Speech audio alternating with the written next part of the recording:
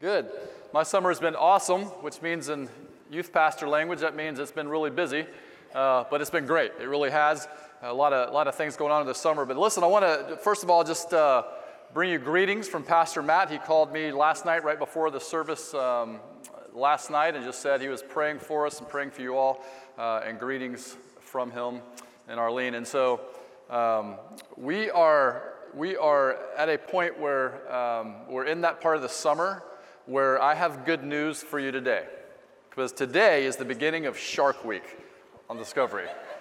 Amen? And so that's exciting because you know what's going to happen this week, right? If you turn it on, you're just going to get sucked into this vortex of the Discovery Channel, and next thing you know, you're going to be scared to go to the beach ever again. But a couple years ago, I got sucked into, it wasn't a Discovery Channel show, it was a History Channel show, and it was talking about how they made I have a fascination with these old wooden ships, and so I got caught up in this program that was talking about how they were made, how they were maintained after they set sail, and at the end of that was a commercial for the next show, of course, and the next one was talking about more modern day ships, and it was how the Titanic was built, and of course I got sucked right into that, and 2 good hours of my day just wasted. But interesting story about, because we know about the Titanic, but also, interestingly enough, the Titanic was one of 3 ships built by the White Star Shipping Line. And back during this era, they built 3 of these huge ships. We know about the Titanic, but there was also the Olympic and the Britannic. The Olympic, we know what happened to the Titanic. The Olympic was collided with another boat out at sea. All 3 of these ships had a catastrophic event happen to them while at sea. And even more interesting is that the Olympic hit another vessel, tore a hole in the side of it, and they had to have rescue boats come out and help it limp back to the close enough to the harbor where they could get everybody off. And then the Britannic hit a floating mine, tore a huge gash in the hull, and it sank actually faster than the Titanic. What's even more interesting than that is that there was one person on all 3 of these ships, and her name was Violet Jessop. And Violet first was a passenger on the Olympic, which hit that other boat and was rescued and limped back. And then, as a career choice, she became a stewardess on cruise lines, and so she was hired by the Titanic. And unfortunately, she was there on that April morning in 1912, where 1,500 of the 2,200 passengers perished. But she somehow made it off of the Titanic, made it safely back to shore holding someone else's baby. I guess she thought it was a good move to make a career change at that point, and so she did. And so she went to nursing school, and after nursing school, her first assignment was on a stationary floating hospital there in the bay. It was called the Britannic, and right at the last minute, right before the Britannic was about to be retired and used for nothing else other than to haul cargo up and down the channel, the British Navy commandeered the Britannic and put it out to sea as a floating hospital during that war. And it hit a floating mine. But that's okay, because Violet was able to make it, as it was sinking, she was able to make it onto a lifeboat. But then she fell out of the lifeboat. But that's okay, because a few minutes later, that lifeboat got sucked into what was now the recently exposed propeller of the ship, and 30 people on that lifeboat lost their lives. Someone saw her floating and picked her up. She had hit her head, fractured her skull, but someone found her and got her back safely to shore. What are the chances of one person being all 3 of these ships? That's insane. So I guess the takeaway for my History Channel Vortex a couple years ago is that if I'm around, if I'm alive in the 1920s, in this era right here, I think that the takeaway is this: if I saw Violet Jessop anywhere near a ship that I was boarding, I would turn and run the other way. Now this morning we're going to look at a gentleman in the Bible who also had 3 major incidents while at sea. It's the Apostle Paul, And the Apostle Paul talks to us in 2 Corinthians chapter 11. He states some of the things that he struggled with while out preaching the gospel. The first thing being that he says he was beaten with rods. He was once stoned with rocks. He was shipwrecked 3 times. One of those, he was at sea for 36 hours hanging onto a piece of wreckage. That means he was there overnight in the dark waters of the ocean. How terrifying is that, speaking of Shark Week coming up? It's awful. And so we're going to be in Acts 27. This was the beginning of the final journey on the ocean in Paul's life. And so as you're turning there, I want to give you a little just backstory of what's happening here. Paul's been arrested in Jerusalem, and he has spent 2 years here in Caesarea. And it was discovered that while he was in prison there was a plot to kill him. Now, Paul's just trying to get a fair trial at this point. And so what's happened are these trumped up charges of Paul. The Jewish leaders are trying to get the governor to lean to their side to find him guilty, and he wants no part of it, not unlike what happened to Jesus, right? And so Paul's starting to lose a little bit of hope. The old governor leaves, a new governor comes in, so Paul regains his hope that he's going to get a fair trial. But the new governor starts to lean, and he's persuaded by the Jewish leaders as well to try and find Paul guilty. And so Paul is starting to lose hope, but he thinks of one more thing, and he does this. He pulls out his draw 4 card. Now, Paul's have you ever, you know what it's like, right? You know that feeling of power that comes over you when the person to your right or left is down to their last card, and it's your turn to, you draw this? I mean, the feeling that comes over you. I'm about to change the fate of this person on my right or left. It's going to be great. Paul pulls out his draw 4 card. His draw 4 card was simply, he leaned in on his Roman citizenship. See, Paul was Jewish, but he was a citizen by birth. And so he appealed to the highest court. He appealed to Caesar to get his trial heard. And so therefore, it goes through the system. They can't argue with him. And that's what happened. And this he gets put on a ship and sent to Rome to have his trial heard. Now, this plays very well into the providence of God, because if you remember, Paul, when he was back in Ephesus, says, I'm going to go to difficult places to preach the gospel that all men may know who Jesus is. I'm going to go to this city, I'm going to go to this city, I'm going to go to Jerusalem, I'm going to crawl right up into the heart of the beast, and I'm going to go to Rome, and I'm going to preach the gospel, because that's what God wants me to do, because I am called to preach the gospel. Now, it is great, because that's what ends up happening in the long run. This is the providence of God, because not only is he going where God told him that he was going to go, because when he was arrested, that's what he had a dream. God came to him in a dream and said, Paul, don't worry. I'm going to send you where I told you I'm going to send you, and confirm that in his life. And he did. And the great thing is that he ended up going to Rome and preaching the gospel. And guess who paid the tab for him to get there? Caesar. That was his draw 4 card. So we get here and we say, man, I would encourage you this. This is what this speaks to me, is that if God has placed a dream or a passion in your life, just like Paul, even though it didn't seem like it was going to happen, hang on to that dream. Because God says, he who began a good work in you is going to be faithful to complete it. So if that passion and that dream that's in your life, if that's from God, you hang on to it. And you stay with it. So who all is on this ship that's going with Paul? Paul's being shipped there. One time when in all of this, while he was put in prison, the reason he was put in prison was because at one point, like Paul was told not to go into Jerusalem and preach, right? He was told, skip that. You shouldn't go there. But Paul says, I got to go there. And so he does. An angry mob comes after him, and I mean, they're literally trying to tear his skin off. They're after him. And the Roman soldiers at one point are hoisting Paul above their heads for his own safety. And they take him and place him in that jail cell. And that's where God spoke to him in a dream and said, I will be faithful to complete that dream. There are a number of people that are on the ship with Paul. So he's getting shipped to Italy. So you guys ready to go? All right. Come aboard. Here we go. There's a Roman centurion, Julius. And they say, Julius, we need for you to take Paul and get him safely to Rome. And Julius said, he's trying to work his way up up the totem pole, and he says, sure, I'll do that. How hard can it be to get Paul to Rome? And at that point, someone should have stepped into Julius's life and said, have you ever heard of Violet Jessup? But no one did, so Julius steps up for the challenge. And with Julius is about 100 of his soldiers.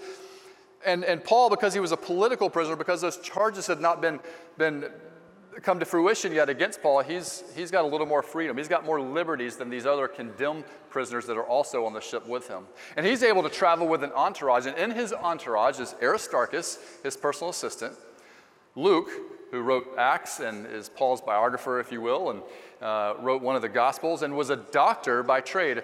And then Theophilus, and Theophilus we think is the one who actually lent his personal physician to Paul. You say, why would Paul need a doctor? And the answer is if you went out and preached the gospel all the time and you kept getting beat up, you would need a doctor also. I mean, it was like they'd send Paul out and he would go a couple rounds, right? And he would get beat up preaching the gospel. He'd come back in and they'd fix him up. They'd hydrate him. They'd wipe him clean and the bell would ring. We'd send Paul back out and he'd go out and in a couple more rounds he'd come back in. It wasn't just a doctor. He was more like a cut man at a boxing match. So we're headed to Italy.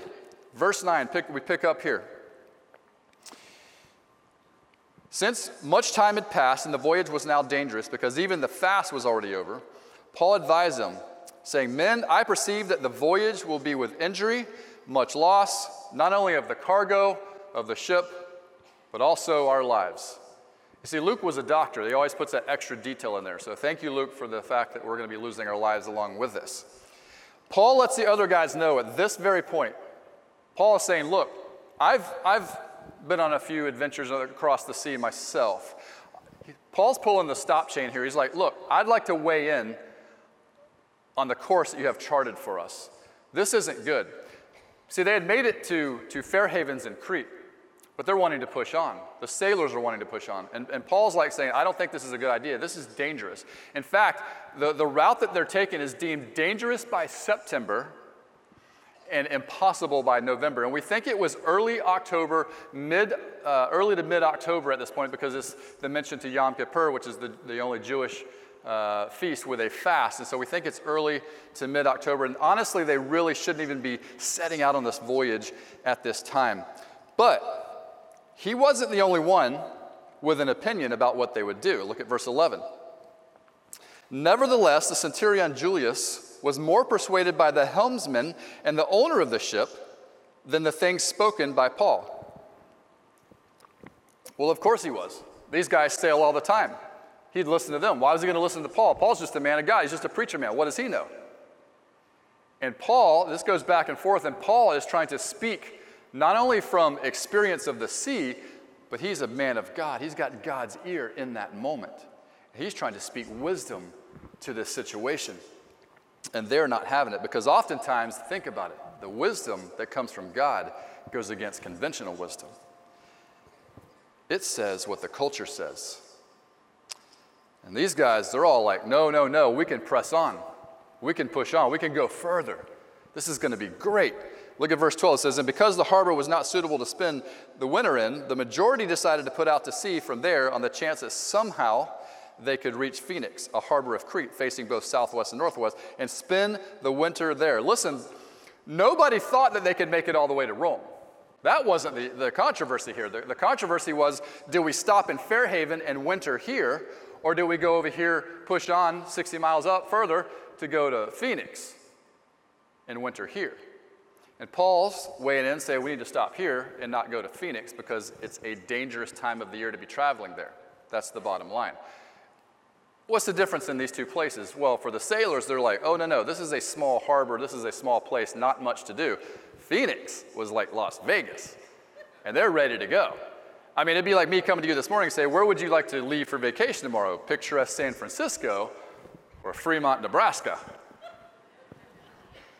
I mean, if you love corn, take curtain number 2, right? They have a Walmart there. And in that Walmart parking lot, there is a sign that says tractor parking only. I've seen it with my own eyes. And so this is the controversy. I mean, these sailors, they're ready to go. You know, they want to get off the ship and just go on a bender until it's time to get back on the ship and continue on. They're like, yo ho, to Phoenix we must go. Paul's like trying to speak wisdom in their life. And the question is, should we stay in the safe place or risk the ocean to get to Phoenix? And the centurion, convinced by the majority, ignored what Paul, the minority, had to say in that moment. Which leads us to our first point this morning. For you and I as Christ followers, we need to stay in the current of wisdom. And when we look at the Bible, and we look at God's Word, you and I are put in this position every single day. Whose voice will we listen to? Because the Bible says that the majority is almost always incorrect. The Bible says that the majority is almost always wrong. Because what happens when you vote in the Bible, when the majority votes in the Bible, you end up running around with your clothes off, worshiping a golden calf. When the majority votes in the Bible, you stay back and don't enter the promised land out of fear. When the majority votes in the Bible, you get sold into slavery. When the majority votes in the Bible, you get wiped out in a flood. Paul's trying to speak wisdom and keep them inside the currents of wisdom. The Bible says that the way that seemeth right to man, but the end thereof are the ways of what? Ways of death. The Bible says that what seems right to a man leads to destruction. It's the narrow road. It's the narrow road that leads to eternal life and life more abundantly. And what they should have done was they should have listened to the wisdom of Paul in this moment. Say, Rob, aren't we supposed to live our lives with abandonment for Christ and risk everything for the sake of the gospel? Only when it's to seek out and to serve someone else. Not so it's that you and I have more comfort. Not so that it's you and I have more entertainment. Not so that you and I can go on our own bender and our own wild time. There's a time to risk the ocean. To say, whatever happens, happens. I'll go to jail. I'll go to prison to share the gospel for the sake of Jesus Christ. But we're also to be wise stewards. We're also to be shrewd servants with what God has given us, and not in a moment's notice just throw away everything that God has given us, but to have something to show for our lives. And wisdom is the knowing the difference between the two. And in this moment, Paul's trying to speak that wisdom. This summer in student ministries, our theme has been the sound. And we've been trying to teach students and challenge them to hear God's voice and to find the truth in God's voice amidst all the distortion that's in our culture. And so I've asked Amanda Holton to come up this morning just to share about her experience at Ilmfuge a couple weeks ago when you guys prayed us off to Nashville, Tennessee on that mission trip. And so I've asked Amanda to come this morning to share about an incident and a story of her experience. All right. Hi, everybody.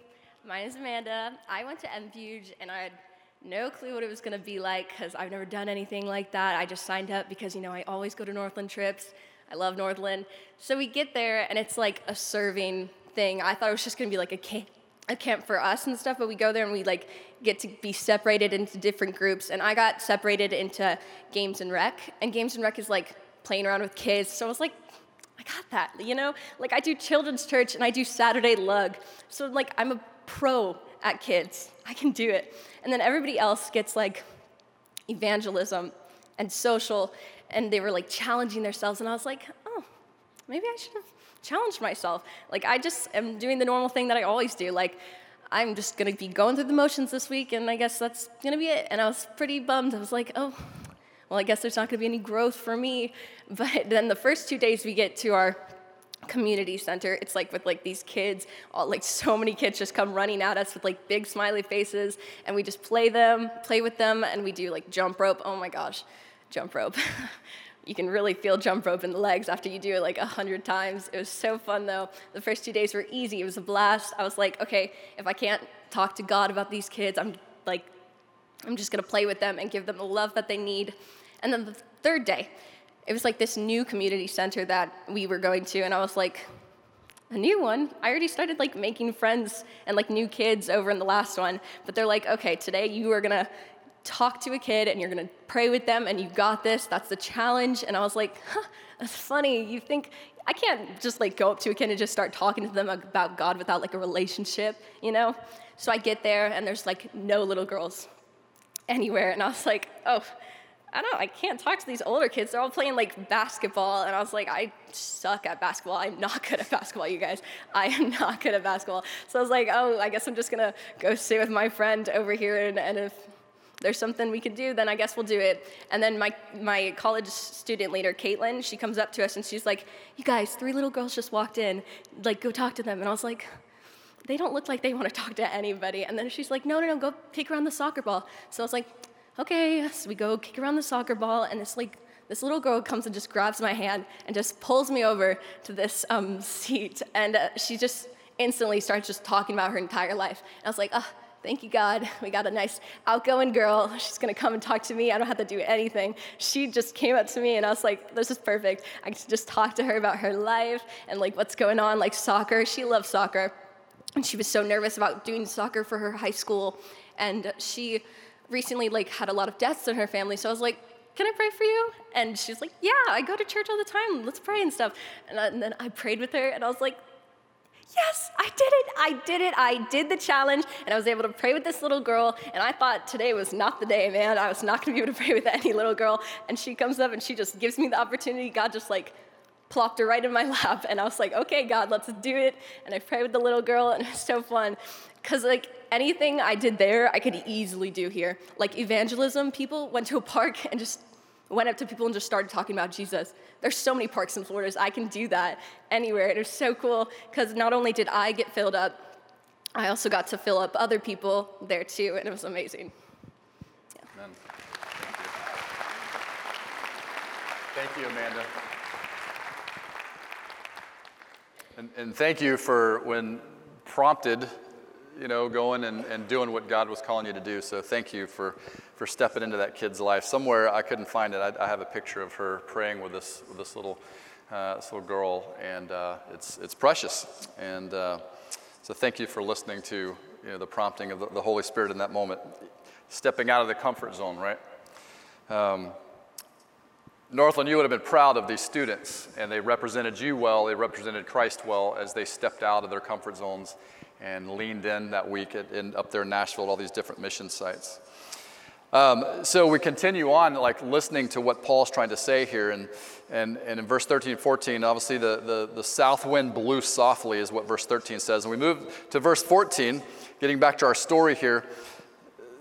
It says, but soon a tempestuous headwind appeared called the Euroclydon, struck down from the land. Now, I'm not a weather expert.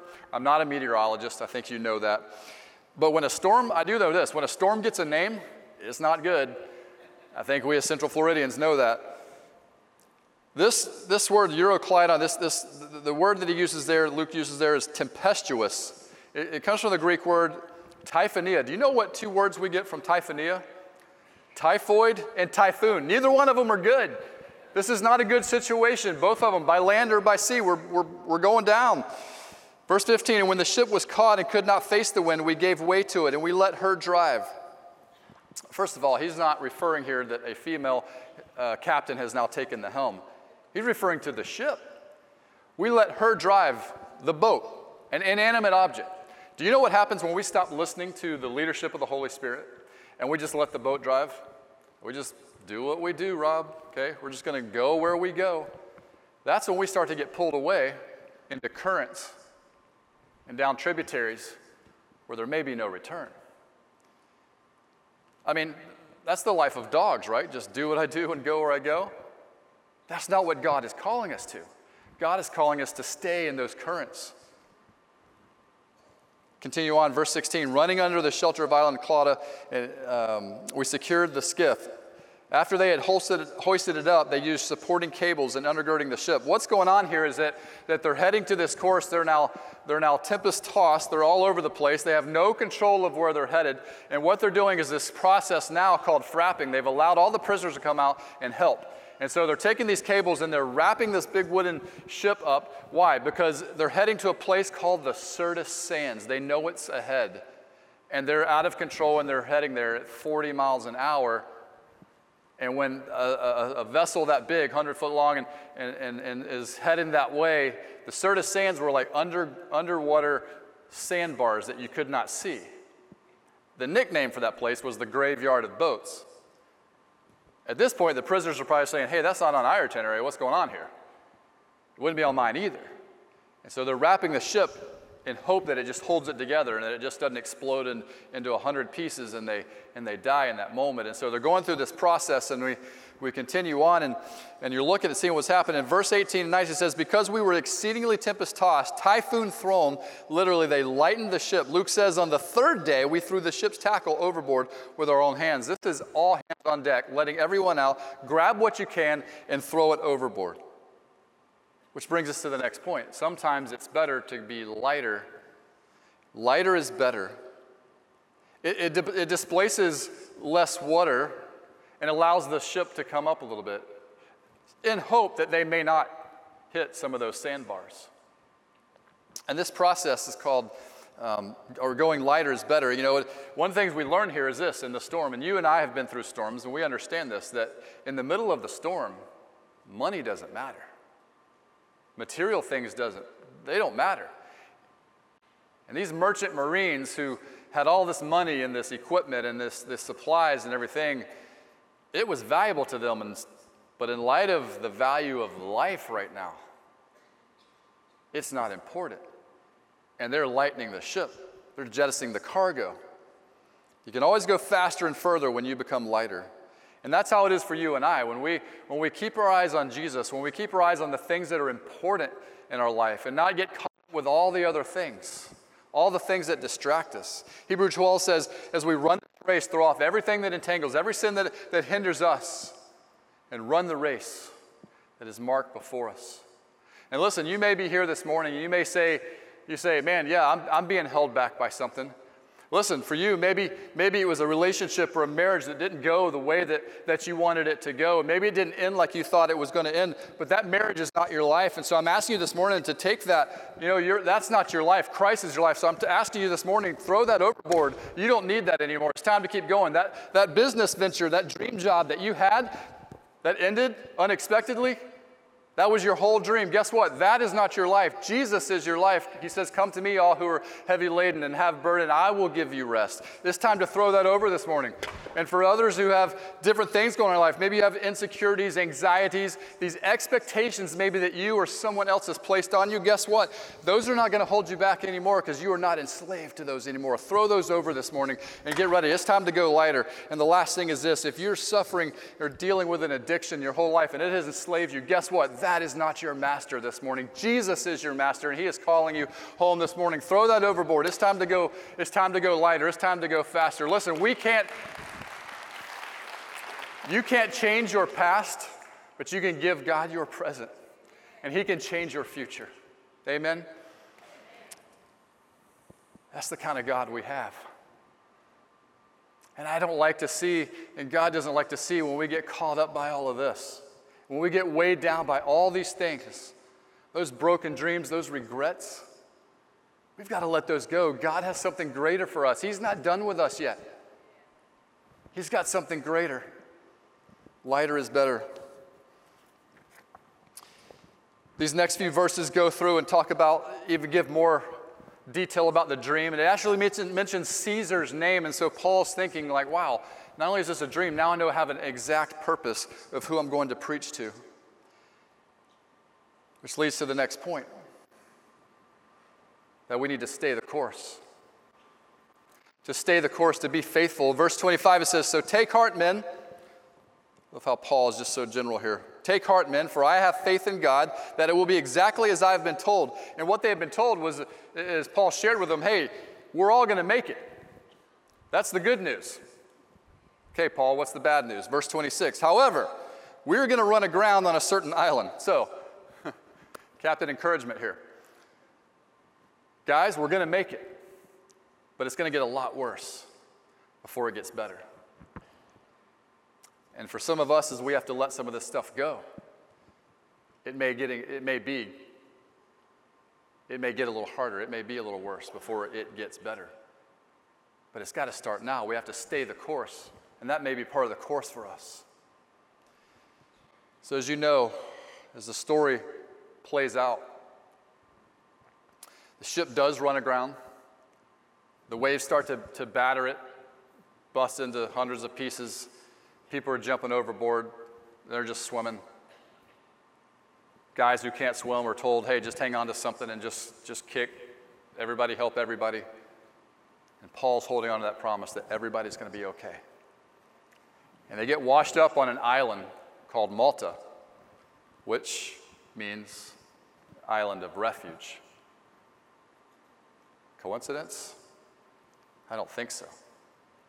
And the natives on this island, they receive them well, and they help everybody get to safety, and they start building a fire that these guys could come and gather around and warm up from the cold waters of the sea. And as they're doing that, Paul grabs a bundle of wood and throws it on the fire, and in that moment, a viper jumps out of the fire and grabs hold and latches onto his hand, is hanging there, and everybody takes a step back like, what is going on?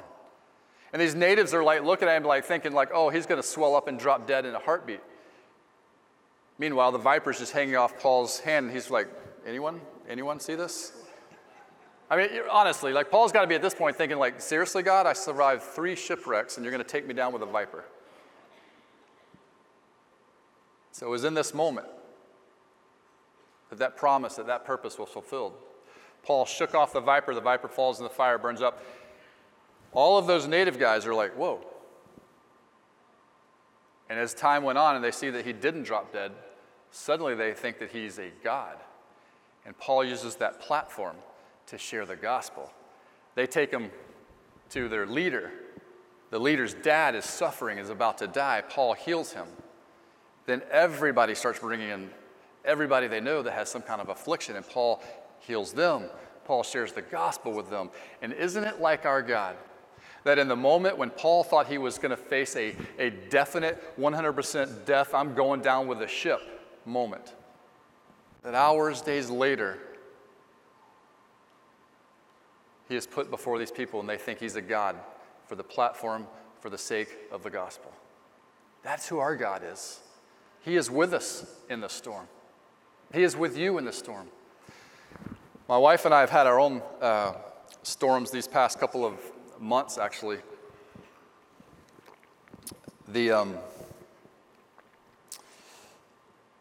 As an only child, I've got a set of parents that are right here that have always been involved in ministry with me and love them to death. And recently, last month, they suffered some health issues. In fact, both of them were in the hospital at the same time. And I'm going through this, and I'm as an only child, it's like I got to make all the decisions. I got to come up with all the solutions. I got to come up with all the answers. And it's just my wife and I. We're struggling and we're suffering through this, and we're trying to figure out what's next and where are the answers coming from. And God, really, the timing, both of them at the same time, really.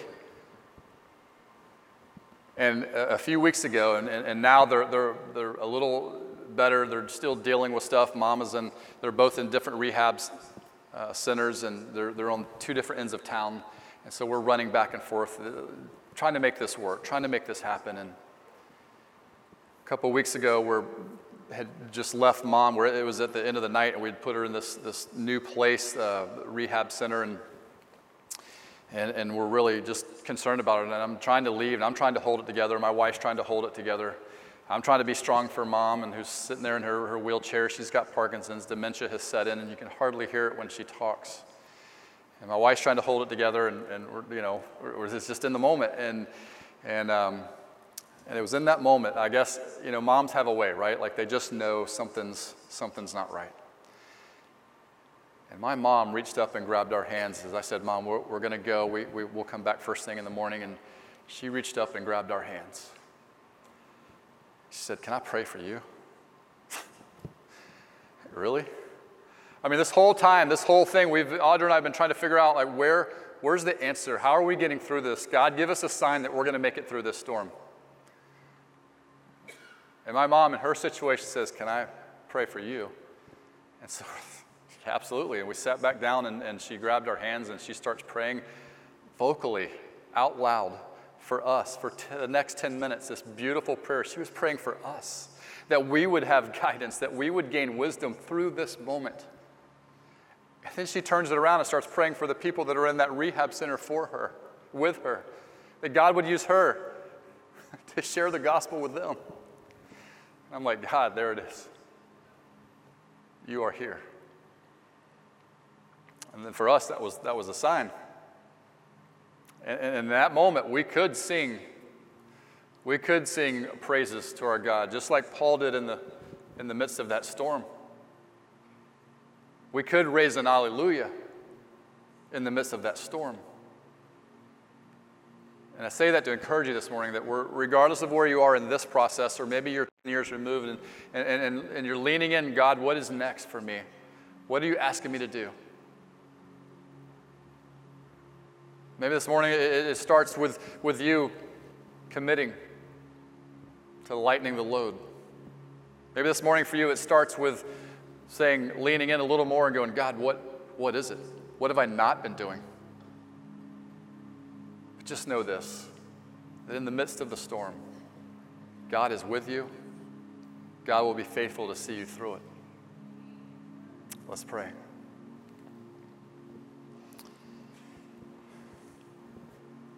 God, we admittedly come before you this morning and we don't have the answer for everything in every moment. But we know that we can confidently come to you. For you're the ultimate physician, you're the ultimate healer. You're the ultimate comforter in the storm. Father, you loved us so much, you sent your son Jesus who came and he calmed the seas. God, that's what we need in our lives, is for someone to step in to our space and to calm the seas in the midst of our storm. God, in these next moments as we sing, Lord, may we recognize the fact that you are with us in the storm. And may this be our anthem as we sing. In Jesus' name, amen.